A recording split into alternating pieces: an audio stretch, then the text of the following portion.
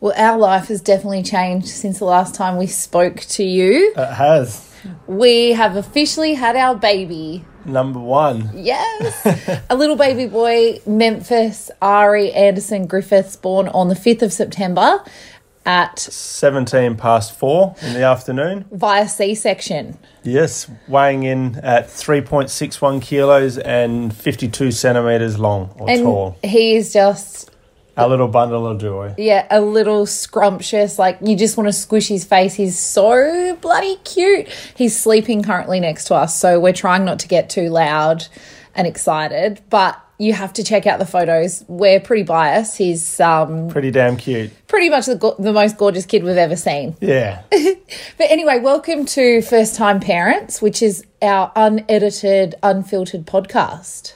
That's it. We're going to pretty much give you our little journey and updates along the way and give you our take on parenthood and our struggles, our highs, our lows, and there's definitely no science to it, but we're just going to give you our take and whether it's of help to you guys. Because there is no bloody handbook, and we wish that someone had given us a handbook 10 days ago.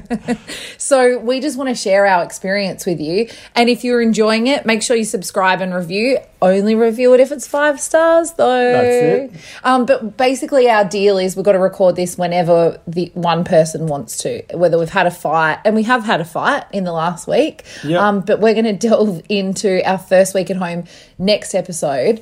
We thought, let's go back to the birth, The labour. the labour, and now we understand why it's called labour. Yeah, it's certainly not a holiday. It's pretty hard going. It's definitely not a holiday. So it all started on the 4th of September. Yeah. We were checked in at St John of God at Subiaco at 3:30, 4 o'clock to start the procedure, and that was to get the balloon installed Yeah, for so an induction for the following day. So the balloon. the balloon. Oh, the balloon. I think I handled the balloon pretty well. It's certainly not a balloon-looking device. So I got it. It's It not like- wasn't a party. It's not like a big water balloon. No, it just looks like a rubber straw, like Yeah. a gidgee. And then it slowly expands in your cervix. So the obstetrician basically, I was going to say shoves it up your vag, but Pretty much. I shouldn't say that because that might instill fear into He other places women. it He up there. places it up there, and then it slowly inflates and softens your cervix. And basically you do that overnight because you need a soft cervix for the baby to arrive. So we chose to have the induction. We were kind of forced because of my gestational diabetes. So they don't let you go over 40 weeks here in Australia. I could have probably fought it, but We pushed quite far, we feel. yeah, because sometimes it's like 38 and 39 weeks. We're a couple of days short of full term of 40 weeks. So Because my original birth plan was that I wanted natural, no drugs. I did 2 to 3 hours. Bing, bang, bosh. Thanks for coming. I'd done some hypnobirthing. We did that in the lead up, which you should Google it. I'm not forcing you to do it, but I can tell you it definitely helped me through the entire experience. Even though I didn't get to hypnobirth the whole time, it definitely made me more relaxed. I was prepared. I did lots of research. I knew all my options. Yeah, pardon me. And I think the other thing is about it is just getting your head in the right zone, and also outside of, if you want to call it hoo-ha stuff, but just even getting a good understanding of how pregnancy goes and what options there are.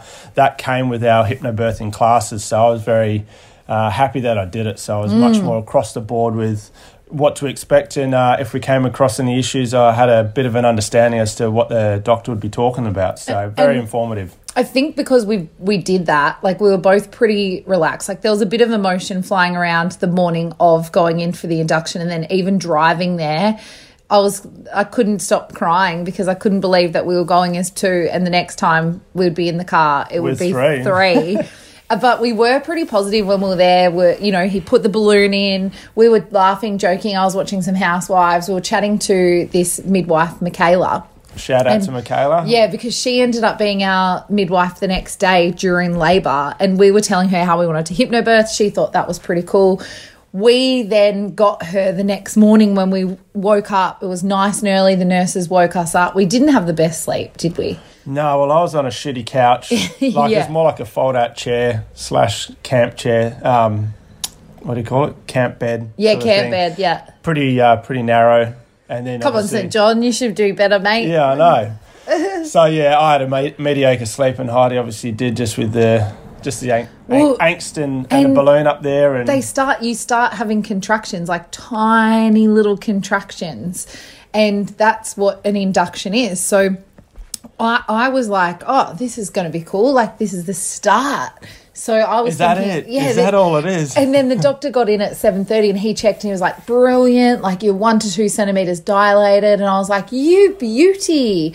And he didn't say anything about my cervix softening at that stage. No, that was still quite hard, which yeah, it's sometimes that's the case, and that's what it was for us. So I guess from there it was like, right, we'll put you on the drip to start the contractions happening, which will then force the baby down. Oh, to you soften up forgot. the cervix. He had to break my waters. Oh, yeah, that's right. Before the drugs for the contractions, he actually has to break my waters, and he did Captain that. Hook with his little hook on his finger.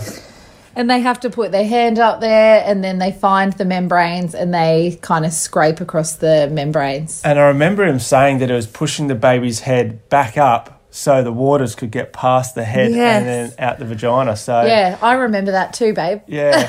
So there's a pretty picture if you can think of that. And Michaela at that stage, that's where she started with the hypnobirthing with me. So there was lots of breathing and she was starting to get me into that right place. It wasn't long after that they put the drugs in. Yeah, on a low dose. To start the contractions. And I had the Fitball in there. We'd set the scene. The lights were dim. Because that's what you need to do. You need to make that room your own. And that's kind of what we did. Like I had my crystals. I had my salt lamp. And she was kind of getting me in the zone. You were massaging my back. I was thinking, you beauty, these contractions, this is what I was excited about. I was genuinely excited about having contractions and being in labour. And I was like, I'm nailing this. This is so awesome. And they progressively got worse, didn't they? Well, little did you know that Michaela, I'm sure, was on the machine just adding a couple of extra I meals. liked Michaela till I found this out. Yeah, a couple meals here and there, and then obviously the contractions are getting longer and stronger, and then we're getting up to about 3 to 4 per 10 minutes, which is where they want you to be at, just so that will force the baby down And they were to lasting bring it on. 45 seconds. So Now, yeah, I'm the intensity was getting pretty strong at that stage. And I'm talking like I could breathe through them at the start or sitting on the Fitball. You were massaging me. By the end, when they were that intense, I was almost vomiting every single one.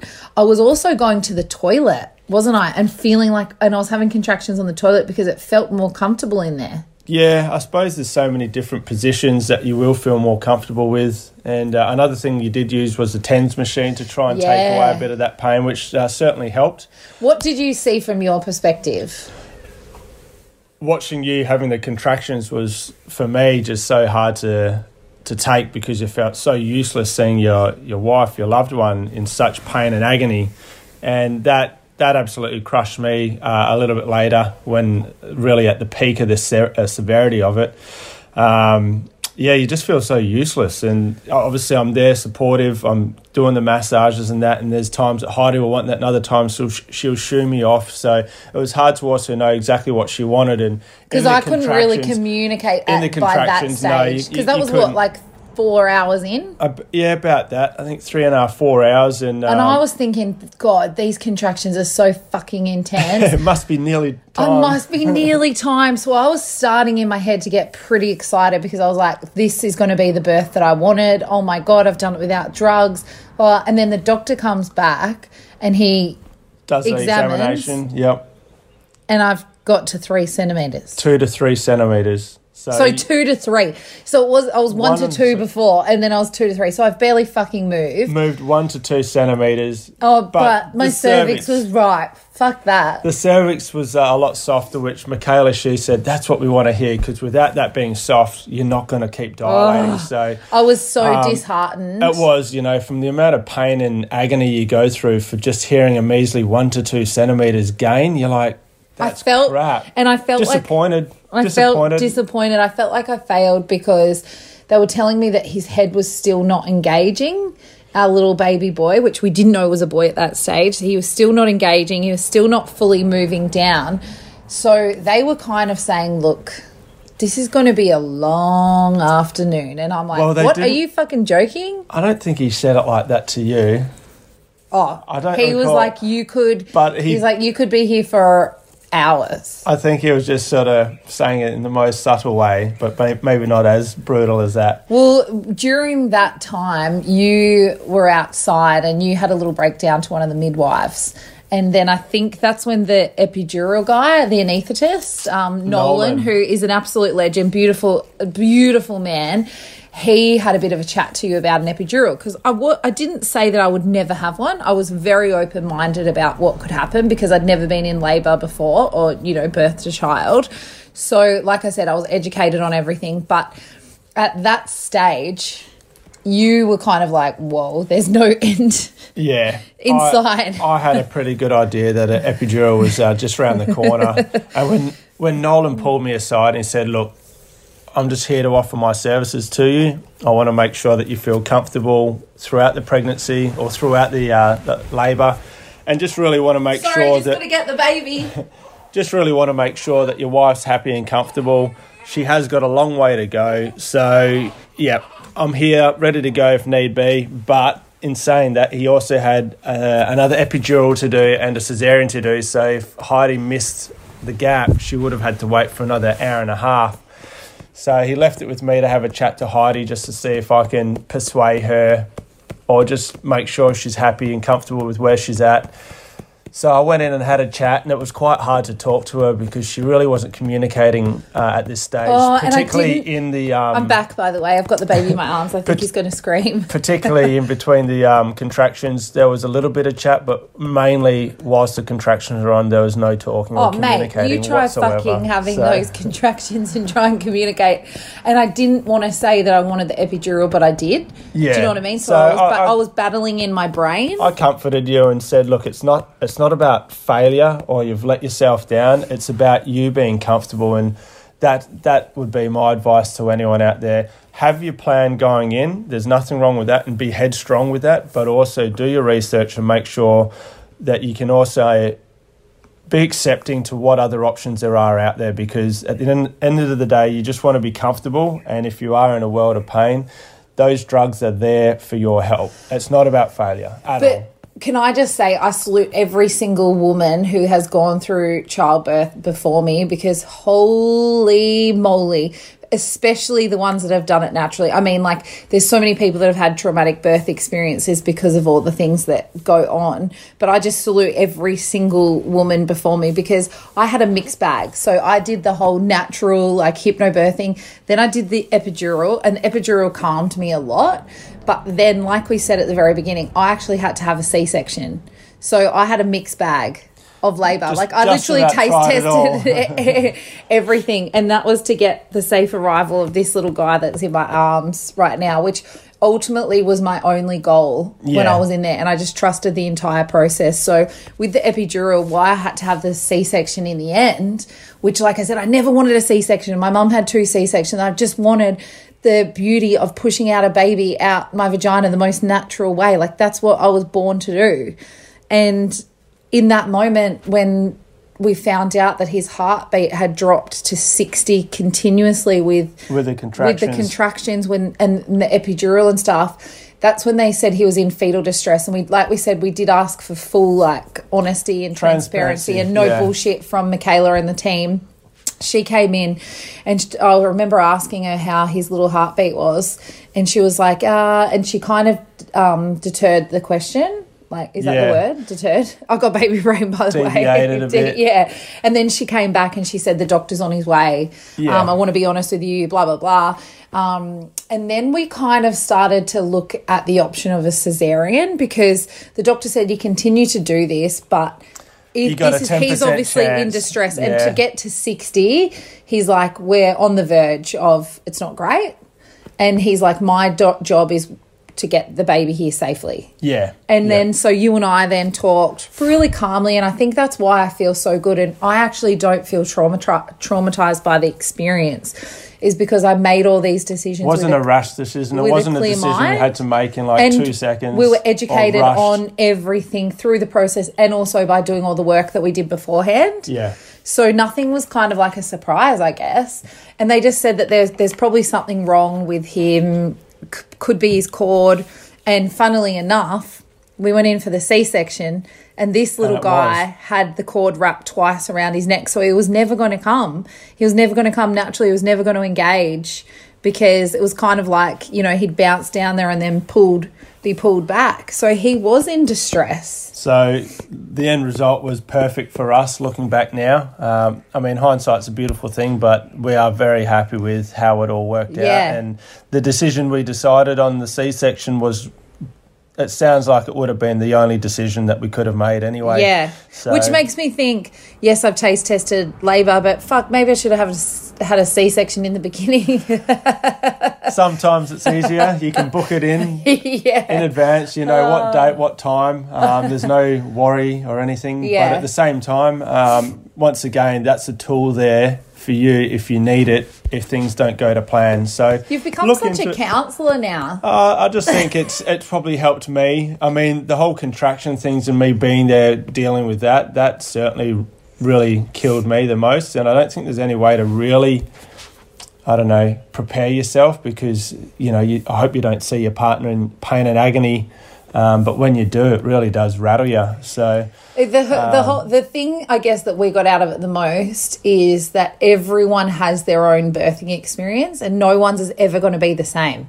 Everyone's perception of pain is the same. Everyone's perception of what a natural birth is different. Like having a natural birth versus inducted birth, they're very different from what we understand, and they are a lot more painful when you induce. So. Oh, yeah, mate, there's just so much more. I love that you talk like there's so much more. Mate. I'm like, I know. They were so bad. But you don't know because you have... So, yeah, everyone's got their own take on their pain threshold. And, you'll figure it out as you go along. But definitely do your research. It's important. Can we go back to the cesarean for a second? So we went in there, and it was literally like a big production. Hey, there was like 10 people in there. They all made you feel really, really calm. Yep. I think the funniest part was when I looked up when I was there and they were painting my stomach pink, and I looked up and I could just see my little vagina on the roof. There was a reflective material on the roof. And you're like, I can see my badge. So I had a bit of a chuckle. Heidi was half... Oh, she wasn't out of it, but just a little bit. You know, just happy with the drugs she was on. And they ended up delivering him at 4:17. And like we said, longest cord and healthiest cord, one of the healthiest cords they've ever seen, and wrapped twice around his neck. But seeing him for the very first time, I think, was one of the most glorious moments of my life, and the most overwhelming, excited, felt every emotion. Like we just looked at him when his little legs dropped, and then we saw the little peen and his little face. I get teary just thinking about it now. It's a feeling that you just cannot describe until you've been through that. It's just, you'll never forget it. It's such a beautiful and emotional feeling, and you'll forever cherish it, really. It's and I miss like him being in the bump. Like I was so excited to meet him, but like I miss him being in the bump, and you know, in the whole production or the event of, you know, the cesarean. I think having the support of all the doctors and you and stuff, just it did make the experience beautiful. It wasn't traumatizing. It was, you know, because the weird thing is, like, stuff was going on with him, which we're going to delve into later in the next podcast, because he spent the first 3 nights in neonates because of his blood sugars, because of my gestational diabetes. But whilst you're getting everything going over there and checking with him and stuff, and I wasn't able to hold him straight away, like, whereas that's what I kind of wanted with a natural birth, they're sitting there sewing me up. And that takes about half an hour. Yeah, that was the biggest part of the procedure. That was the biggest part of the procedure, like putting all your insides back together and then sewing you up. And then you kind of go on your way. They put the baby on your boob, and then it's like, all right, good luck, guys. On your way. Yeah. But not long after that is when he was taken down to neonates, and basically 3 nights there, and then we got him on the 4th night. So, yeah, that'll be all revealed in our next podcast, because that was a bit of a story. And also we'll keep you up to date for this last week of being at home. Oh, baby blues are the real deal. We had officially our first fight. We've been peed on. We've been shat on. So many things. Little man farts like a trooper. Yeah.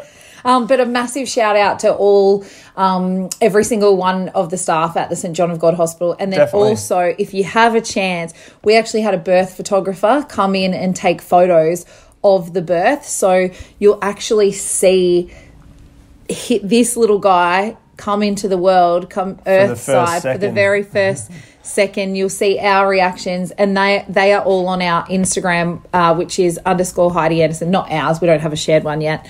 Maybe that will come in time, and we have a little family Instagram. Oh dear. But if you want to check those photos out, a big shout out to Chelsea from Fliss & Co. And is that it? We're going to wrap it up now. We've been talking a lot. We've got to probably attend to our baby. Is there anything we missed? No, I think that's all for now. Like I say, next week's going to be, or next podcast's going to be all about little man being in the world and our first encounter with him. Let's just say it's a roller coaster. We're in love. But holy shit, it's nothing certainly no walk in the park, that's for sure. I don't know, some people paint the picture like it's all bloody rainbows and flowers. Butterflies. But nothing can prepare you for parenthood, and nothing can prepare you for meeting your child for the first time. It's one of the most glorious things that we've ever experienced. And like I said, I've got him in my arms now and he just looks perfection. So if you're loving the podcast, make sure you subscribe and please review if you want to chuck us 5 stars. Our deal is we're going to try and record every single week, no matter what. So you're coming on this ride with us for our very first year as first-time parents. Thanks so much for listening. See you later. Bye.